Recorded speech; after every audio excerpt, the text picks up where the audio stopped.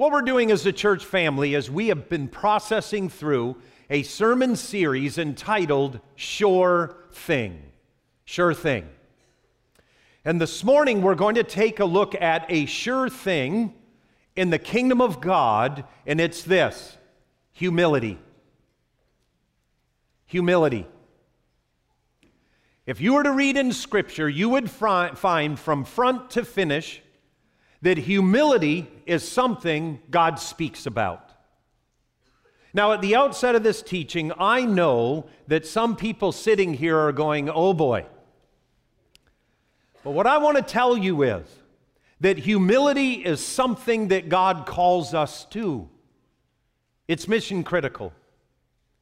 So what we're going to do this morning is we are going to process through what the Bible says about it, because if God calls me to it and it's a sure thing for Him, then I want to process through it so it's a sure thing for me. Now, here's what I want to say at the outset.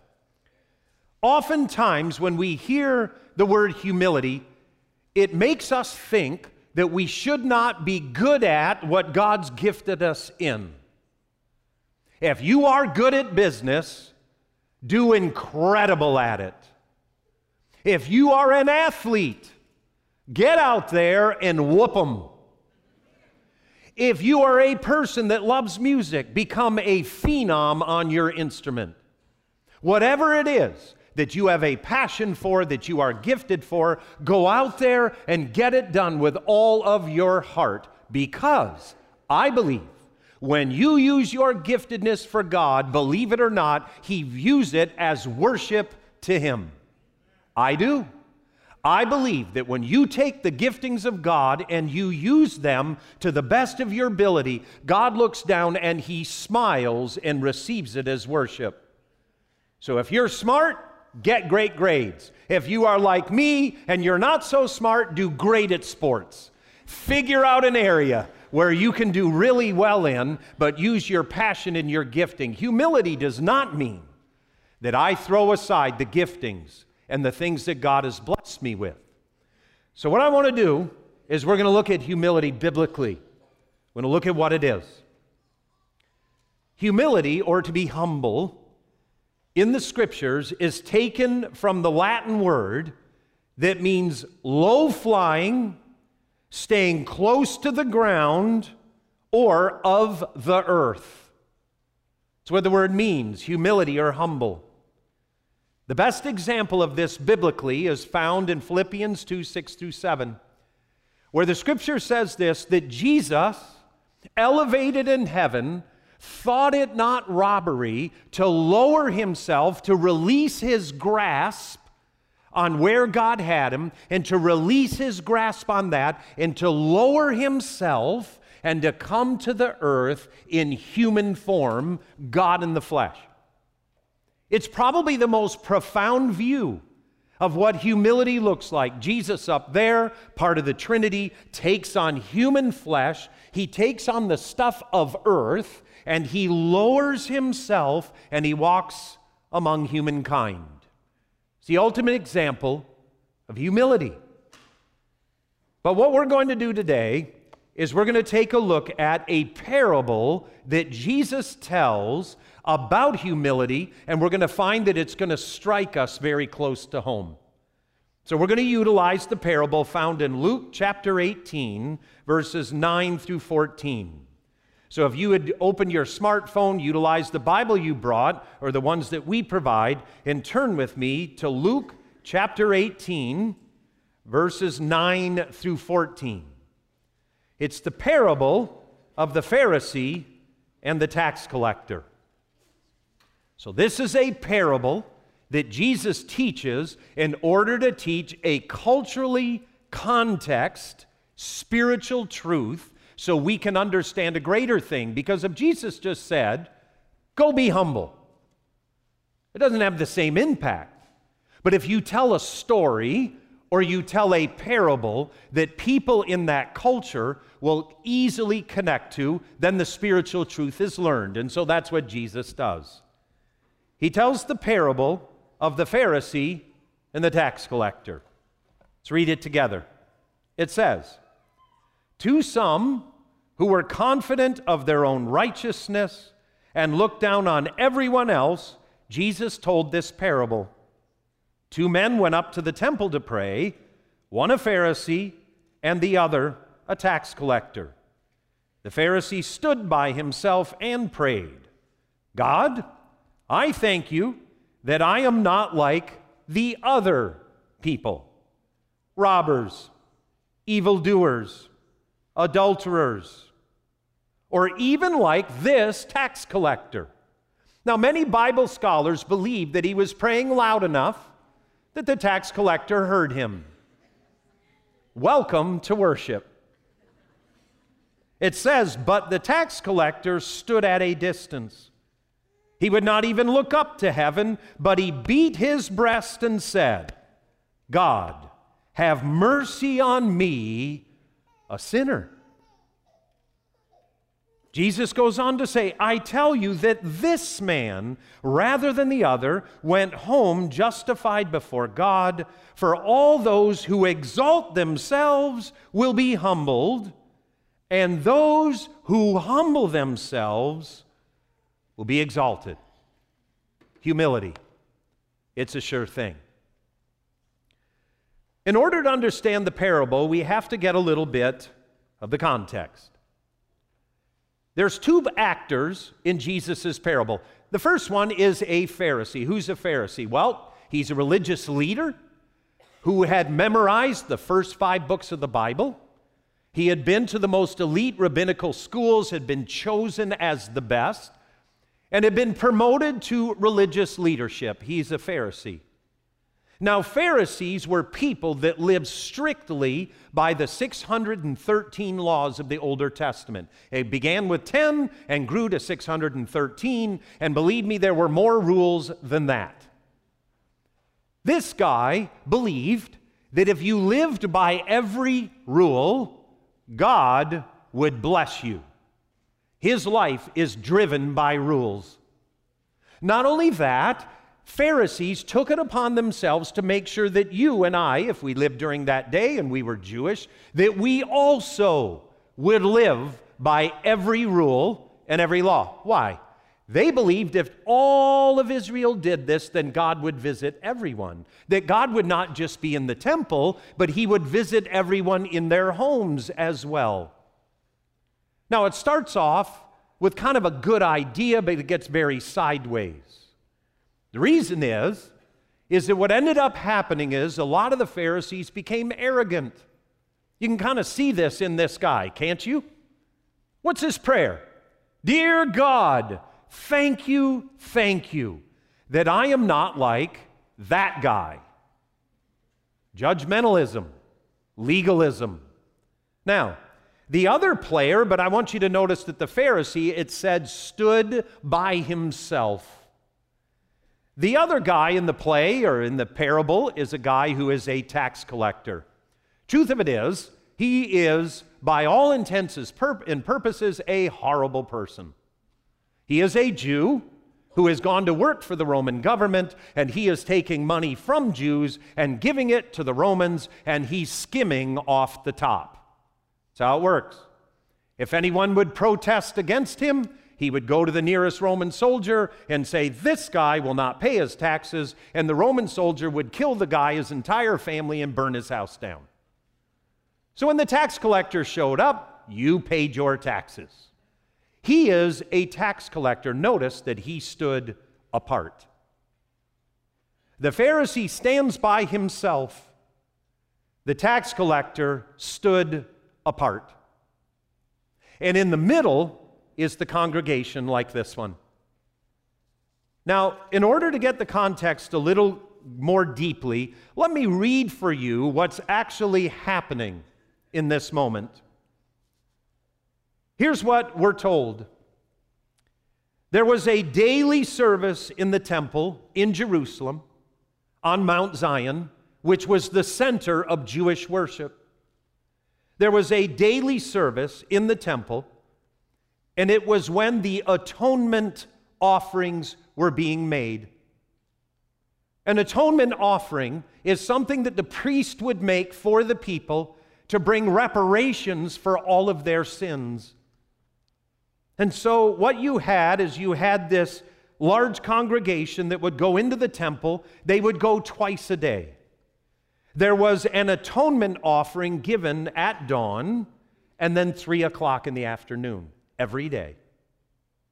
And each service began outside of the sanctuary at the gray high altar with the sacrifice for the sins of Israel of a perfect lamb whose blood was sprinkled on the altar following a precise ritual.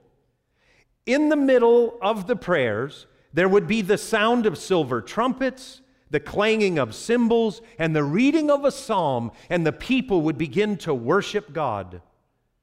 Then the officiating priest would enter the outer part of the sanctuary where he would offer incense and he would trim the lamps. At that point, when the officiating priest then disappeared into the building, the worshipers in attendance could offer their private prayers. It tells us that many pious Jews who were not at the temple would offer their private prayers at that time of the day when they knew at dawn and at 3 o'clock in the afternoon that the offerings were being offered to God, the offering of atonement, and the incense of worship was being offered to God. They would pray their private prayers if they were not in Jerusalem. It also says that this particular service afforded the opportunity for what we do today in church. It's an opportunity for public worship, but also private prayer.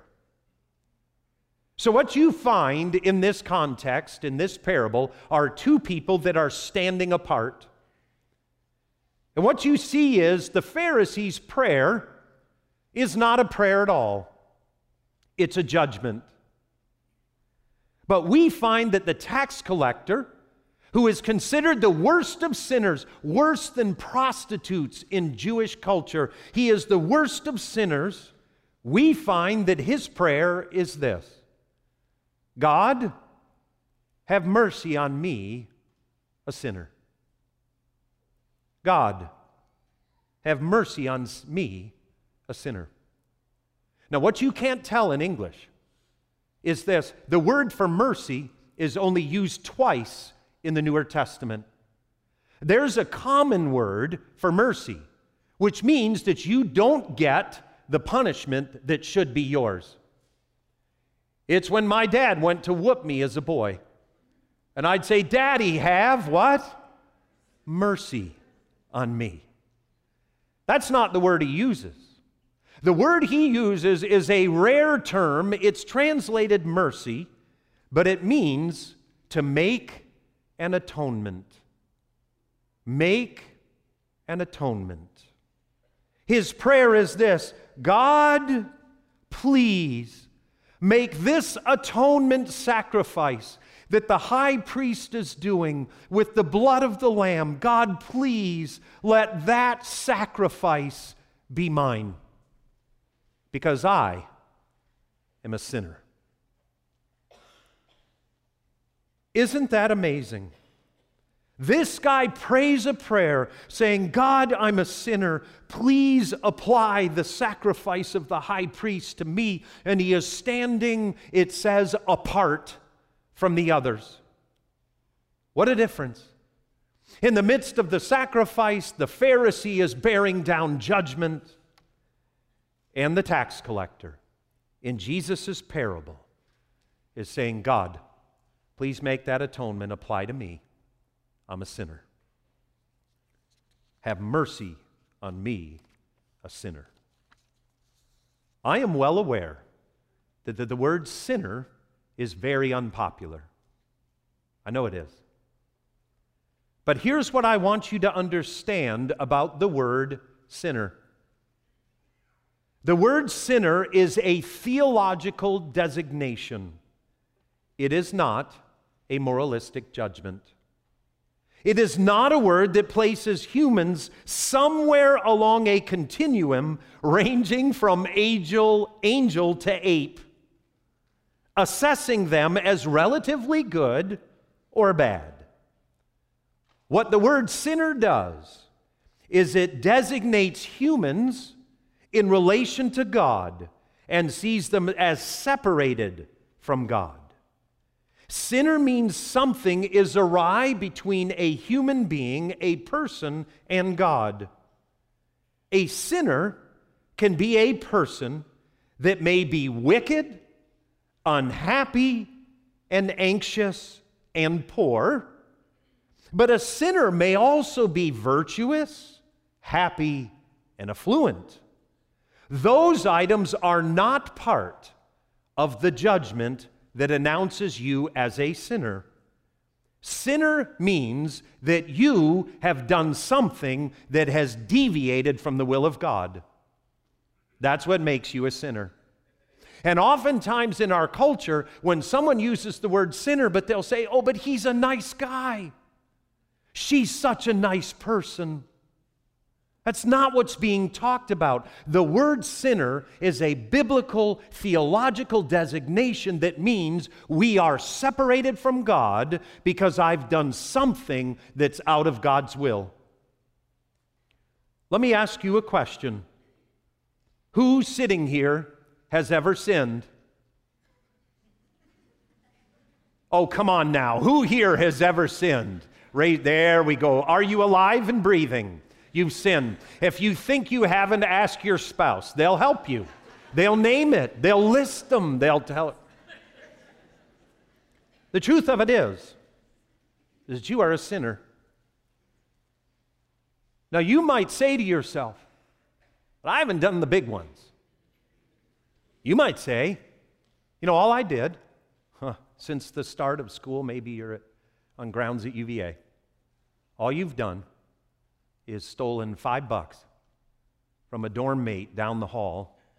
You just snuck $5. That's all. That's all. You weren't out doing anything real crazy. You just $5, and come to think of it, you might pay it back, or but that's all you've done. And what God calls you? A sinner. You done sinned. Makes you a sinner. I've sinned. I'm a sinner. And you know what's incredible? Is there's a verse in Romans by the Apostle Paul, who himself was a Pharisee, and here's what he writes. Romans 3:23. For all have sinned and fall short of the glory of God. You can turn to the person next to you and say, you are a sinner. The Bible says so. Are you part of all? If you're part of all, you've sinned and you've fallen short of the glory of God. But here's what I'll tell you. Many of us do what the Pharisee did. Here's what we do. We do it naturally. Our state of being a sinner is judged against a comparison of other people. It's about me judging myself against someone else. What I'll end up doing is saying, well, I might have stole $5 from the dorm room down the hall, but I've never killed anyone. I haven't done, the big murder one. I know what the commandments are. I know that stealing's one of the 10, but come on, go easy. It's only $5, and I never killed anyone. I'm not Joseph Stalin or Adolf Hitler. Have you ever heard people say that before? I mean, those guys are the sinners. Idi Amin, he's a sinner. They're the sinners. They're the big ones. But God says, all of us, through Paul, all of us have sinned and fallen short, not of a comparison to other people. We have fallen short of God's glory. The standard is the glory of God.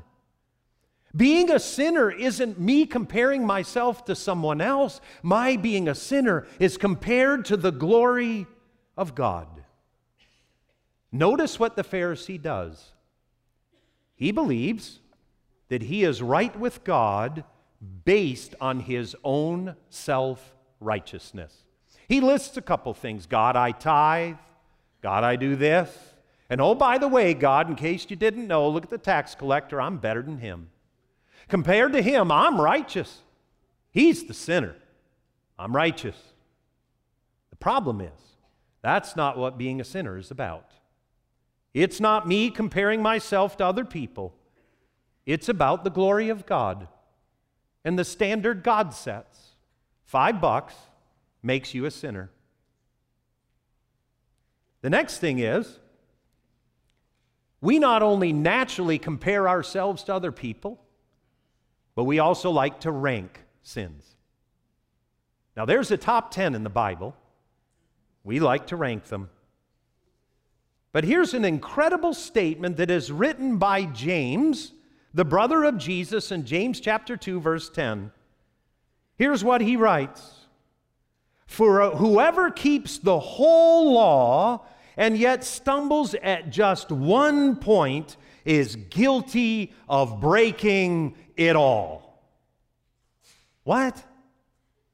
You mean that if I steal $5 from the dorm room next to me, that I'm also guilty of murder? That's what James says. When you break one, you're guilty of all of them.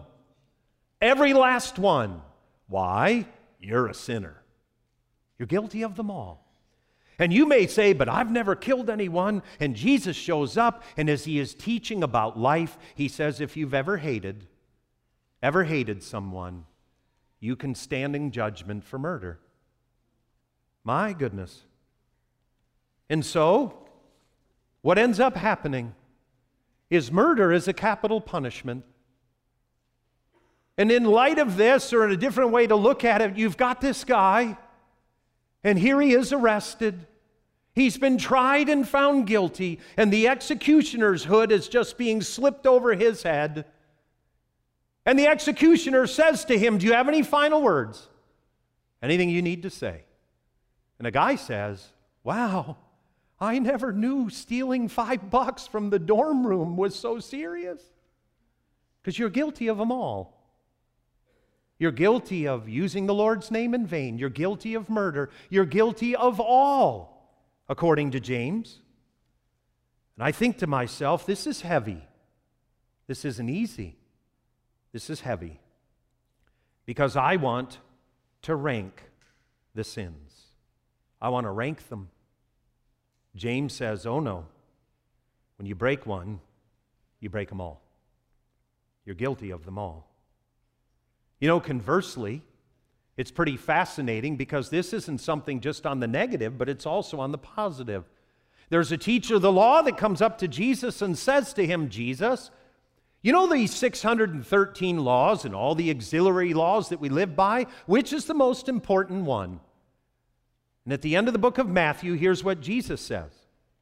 He replies, love the Lord your God with all your heart, with all your soul, and with all your mind. This is the first and greatest commandment. And the second is like it, love your neighbor as yourself. And then he says this, all the law and the prophets hang on these two commandments. You see, Jesus saw all the commandments funneling down, and it funnels down to relationship. Love God, love people. You fulfill all the law. And James takes the converse of that. If you break one, you break them all. Guilty. Thomas de Quincey wrote somewhat of a poem, and I want you to listen to it. He wrote this. If once a man indulges himself in murder, very soon he comes to think little of robbing. And from robbing, he comes next to drinking, and then eventually Sabbath breaking, and from that to incivility and procrastination. Once begun on this downward path, you never know where you are to stop. Many a man has dated his ruin from some murder or other perhaps he thought little of at the time. Started with murder, went down to the other ones. Ranking sin doesn't seem to work biblically.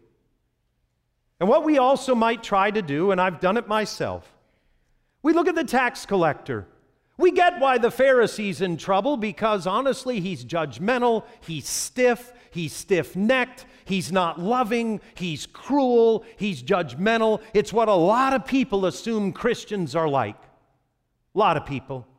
We get why he might be said of Jesus that he goes home not justified, but we look at the tax collector, and here's what we want to think. We want to go, well, if you hang out with Joe the tax collector, you know what you'll find? He's a pretty nice guy. If you hang out with him, likes to fish, likes to do some pretty cool things, good guy, likable guy. And what we look for is something in him that we believe is redeemable. And we look at it that way, and we go, there's some characteristic in him that's likable. I like it, so God likes it. Therefore, God will forgive. Not how it works. We are labeled as a sinner because we've sinned. That's why.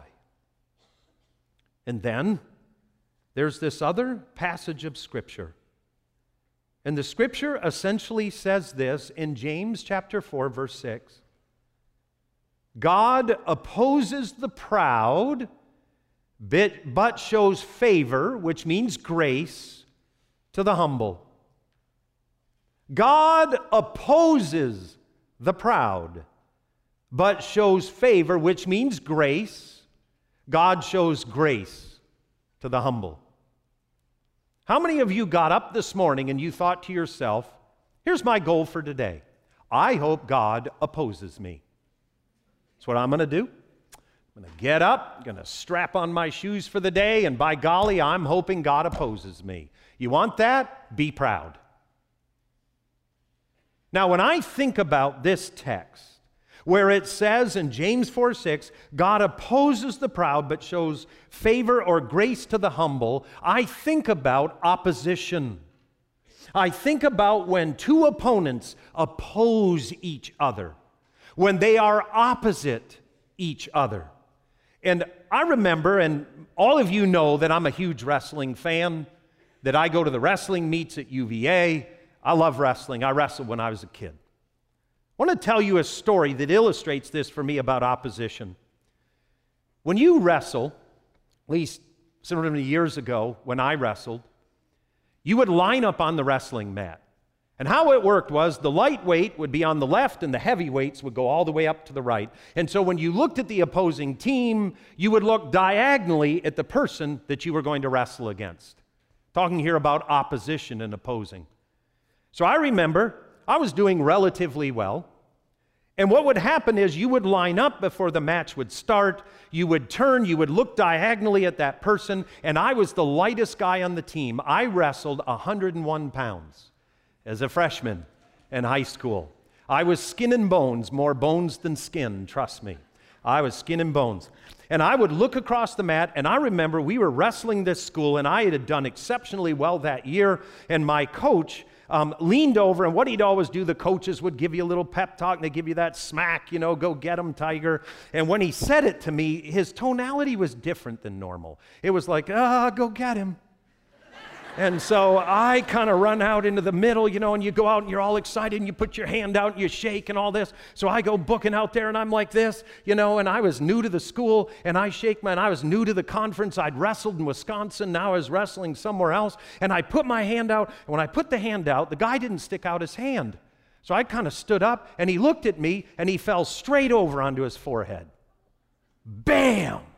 And then he spun around, he bridged, and did that karate judo flip, and he whipped himself up, and he looked right in my face, and he shook my hand. And then he ran, and he went back. He'd already won. The match was over. I was so dominated, it was unbelievable. And literally, after he did that, he ran back, and I'm thinking to myself, I went from, you gotta win, stay undefeated, to don't get pinned. Whatever you do, just do not get pinned. So I go back, and everyone else does their thing, and I go back and I look at my coach and I say, who is he? And my coach goes, he's just the state champ. That's all. That's all he is. You know, you got this. And You know when you know you're going to lose, people back away. You know, the whole rest of the team's backing away. Of course, I'm first, right? So the lightweights go first. And I go out there, and there's wrestling terminology, and it's called this, looking at the lights. If you're looking at the lights, what does that mean? You're on your back, and you're looking straight up. You don't want to look at the lights when you're wrestling. You want someone else to look at the lights. So I go out there, and what I determined was just don't get pinned. Now look, the honest truth is I have no clue what the final score was. But here's a mental picture of what I want you to picture. Have you ever seen a house cat in the front yard with a field mouse? The cat gets the mouse, carries it right to the middle of the yard, and then just smacks it around. And the mouse thinks it's going to get away, so it takes off running, and the cat just kind of lays there and waits, and as soon as the mouse is getting, it runs over, grabs it, brings it back to the middle, throws it up the air, smacks it out of the air, bites it a few times, leaves it there, backs up. Poor little mouse is just huffing and puffing and just struggling to live, starts to crawl, and the mouse does this repeat. That's a vision of this wrestling match. That's exactly what it was like. Just pulled me in the middle, tortured me, wrapped me up like a pretzel, beat on me. I'm exhausted. I'm just praying for the final buzzer, and all I know is I didn't get pinned. That's all I know. That's all I know. You know what? The prayer that I had was I would never wrestle that kid again. That was my prayer. And the good news was he was in the conference, and the way the seating worked, I didn't have to wrestle him because the guy that I lost to got pummeled like a cat with a mouse by that guy, and so then I was out of the tournament. Done. Here's what I learned. Who opposes you matters. Big time. Matters. Huge. Well, what I'm going to tell you is in the match of life, God says, I oppose the proud. I oppose them. And how would you like to start off in the game of life? And the announcement in the tournament is this: Pete Hartwig, blah, blah, blah, record. He's going to come out 101 pounds, and you run out onto the mat. And his opponent in the game of life is God.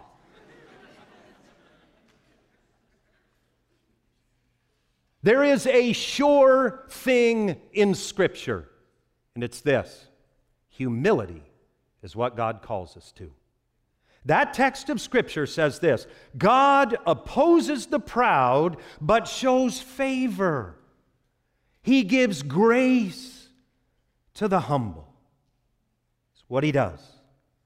And what I learned from the parable of Jesus is this: that a sinner went into the presence of God and knew he had no business being there. He knew his sin. His sin was like a hound that hunted him day and night, day and night. But when he gets into God's presence, he says, God, have mercy on me.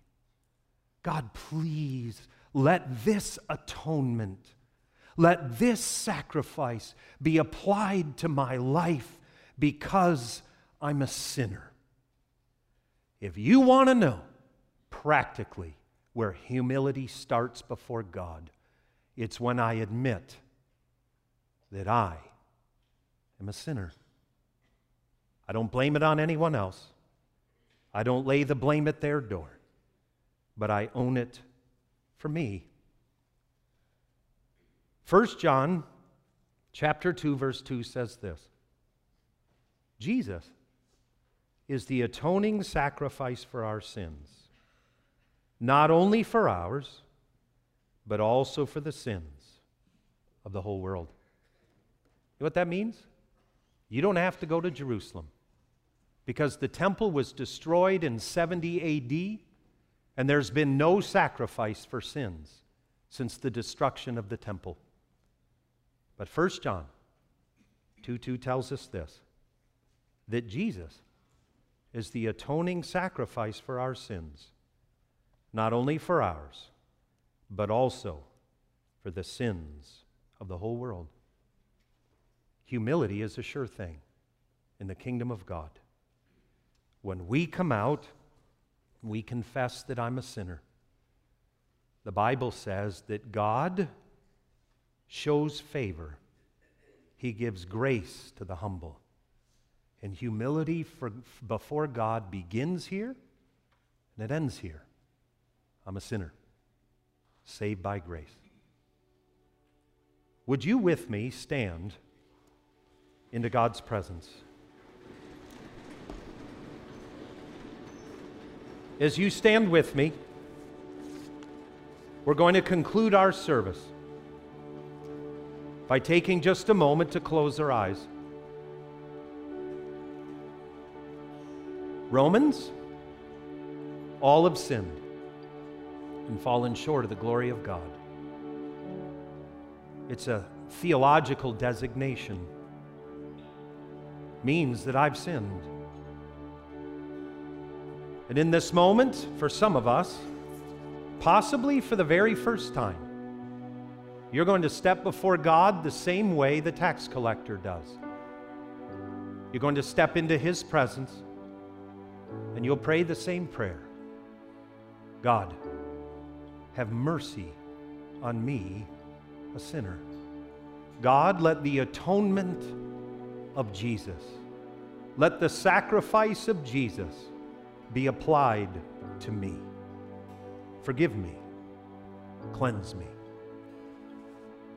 We're going to be singing the worship song, Cornerstone. It's a song that speaks of what Jesus has done for us. When your heart and your soul is at peace between you and God, please join in with the worship team as they lead us in Cornerstone.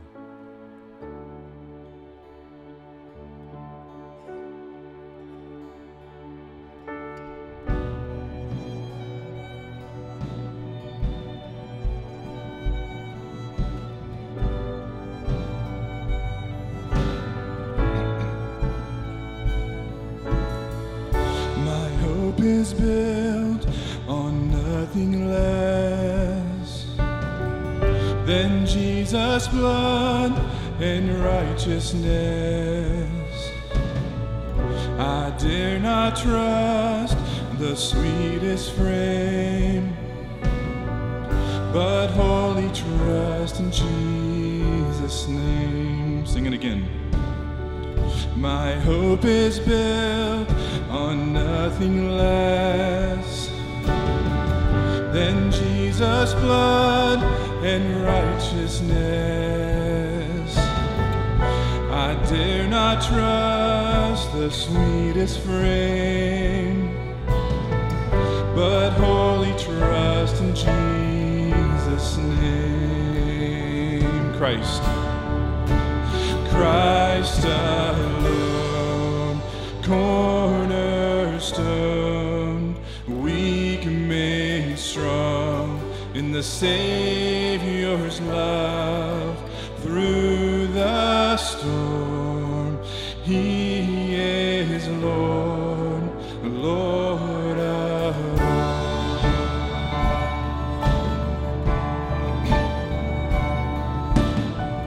When darkness seemed to hide His face, I rest on His unchanging grace.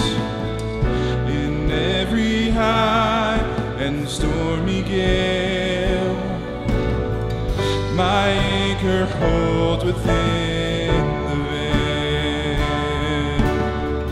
My anchor holds within the veil. Christ alone, cornerstone, weak made strong in the Savior's love. Through the storm, He is Lord, Lord of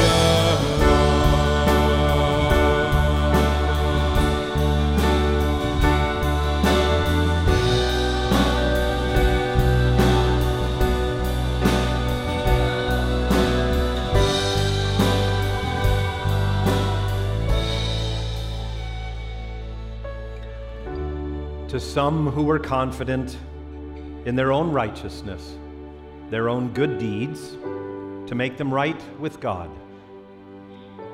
Jesus taught them this parable.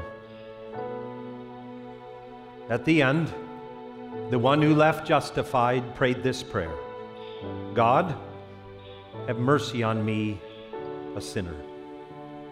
And Jesus ends by saying this: for all those who exalt themselves will be humbled, and those who humble themselves will be exalted. Let's pray. God, thank you for your scriptures. Thank you for the clarity that we find in them, even though sometimes it's difficult to hear. God, I pray for us that we would be a people that understand this truth, that humility begins with confessing that I'm a sinner in need of a Savior.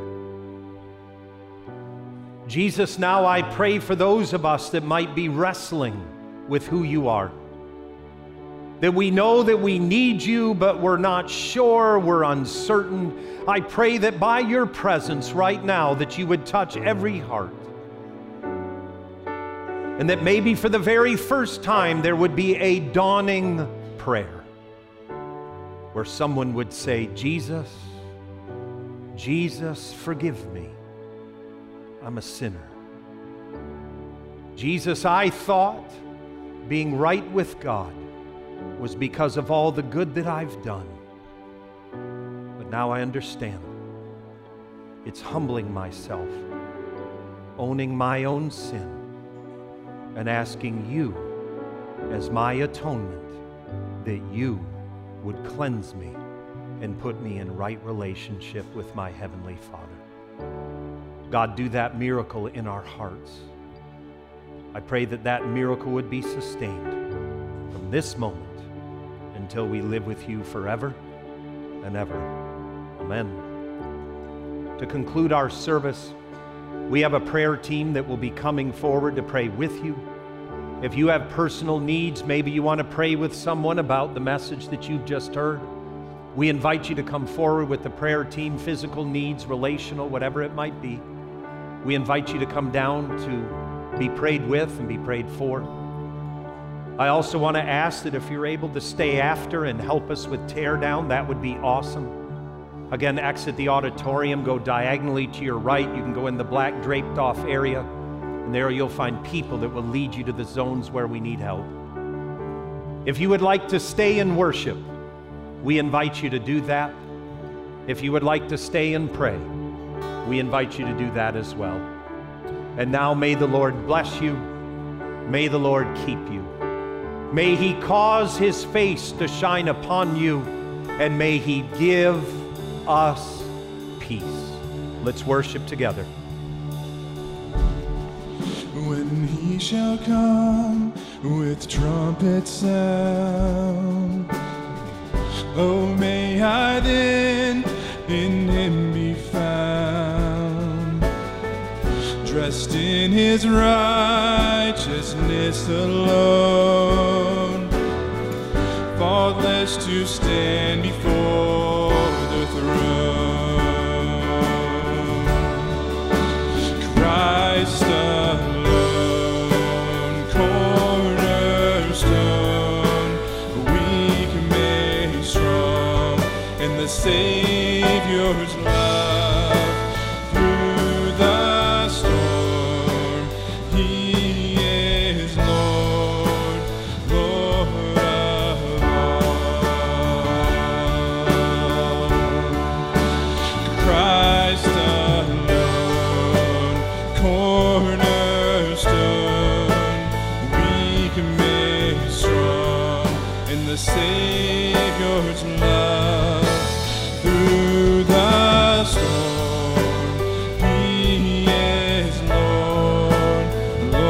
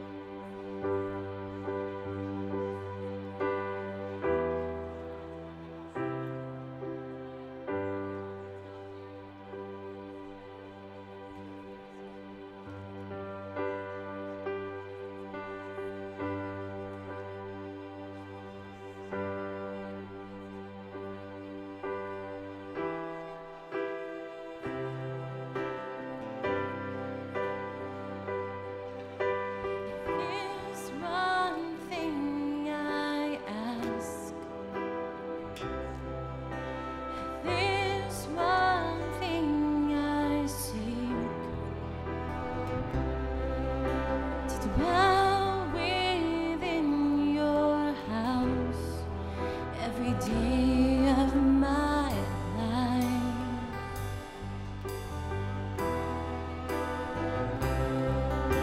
And there's one thing I ask. There's one thing do I seek, to gaze upon your beauty in this holy place. You are the one thing.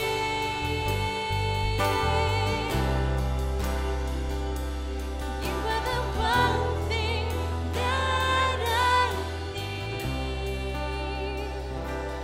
You are the one thing, Jesus.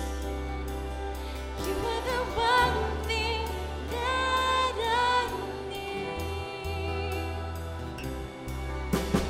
There's one thing I ask. There's one thing I see, to dwell within your house every day of my life.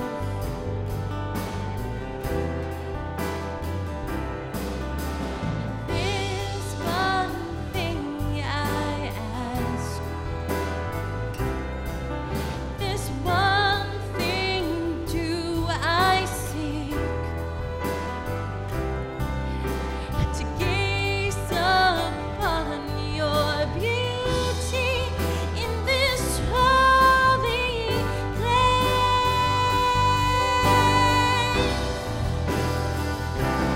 You are the one thing.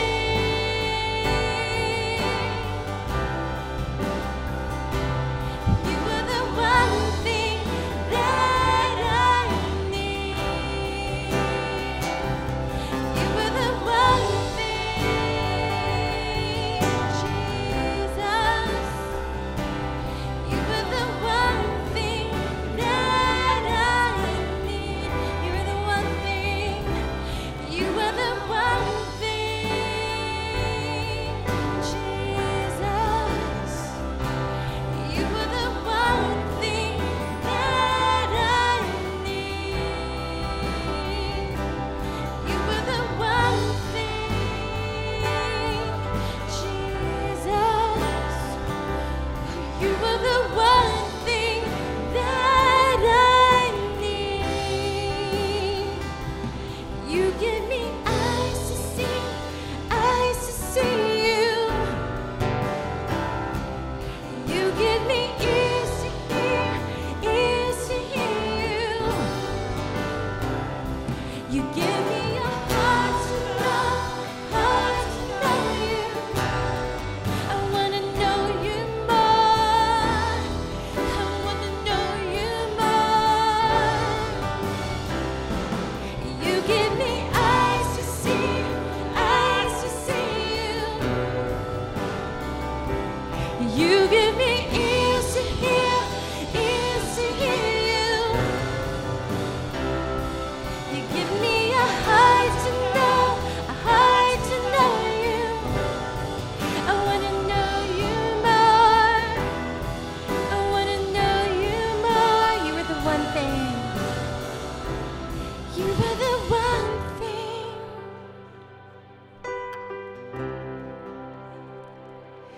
You are the one thing that I need. You are the one thing, Jesus. You are the one thing that I need. You are the one thing.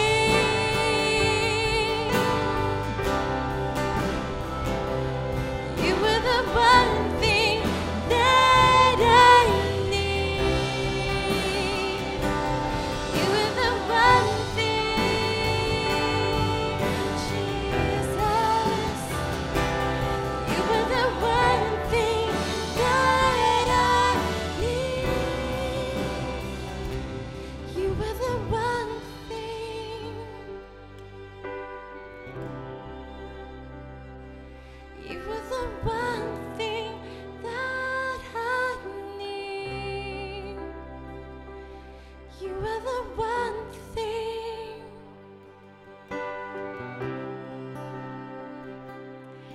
are the one thing that I need.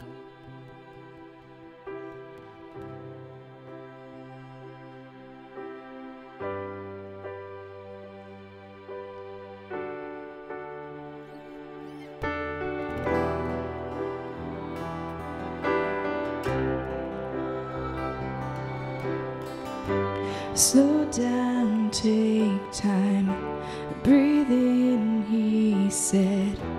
He'd reveal what's to come. The thoughts in his mind, always higher than mine, and he'll reveal all the come. Take courage, my heart. Stay steadfast, my soul. He's in the waiting. He's in the waiting. And hold on to your hope as your triumph unfolds. He's never failing. He's never failing.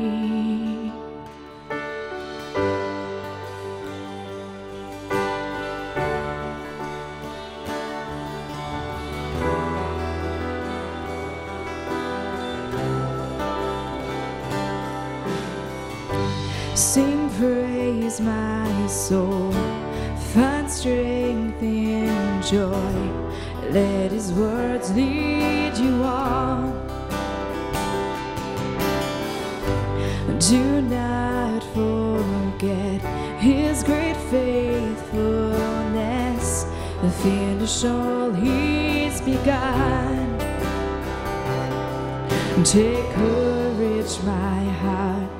Stay steadfast, my soul. He's in the waiting. He's in the waiting. And hold on to your hope as your triumph unfolds. He's never failing. He's never failing. Take courage, and take courage, my heart. Stay steadfast, my soul. He's in the waiting. He's in the waiting. And hold on to your hope as your triumph unfolds. He's never failing. He's never failing. You who holds, and you who hold the stars, who call them each by name,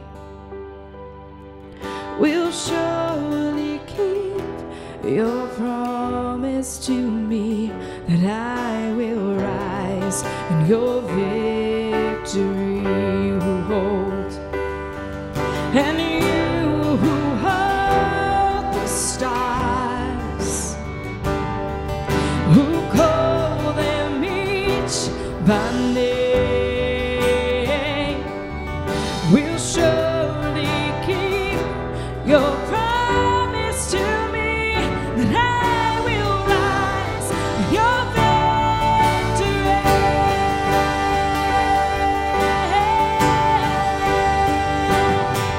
Take courage, my heart. Stay steadfast, my soul.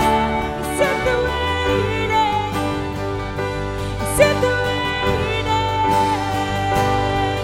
Hold on to your hope as your triumph unfolds. He's never failing.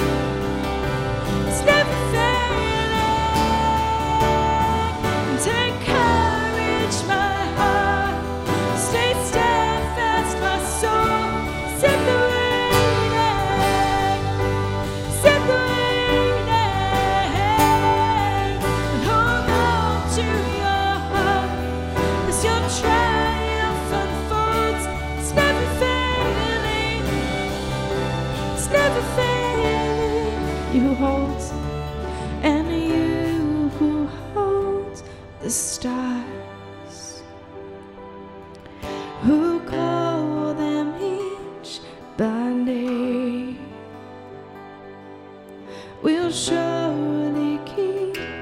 your promise to me that I will rise in your victory. Take courage, my heart. Stay steadfast, my soul. He's in the waiting. He's in the waiting. And hold on to your hope as your triumph unfolds. He's never failing. He's never failing.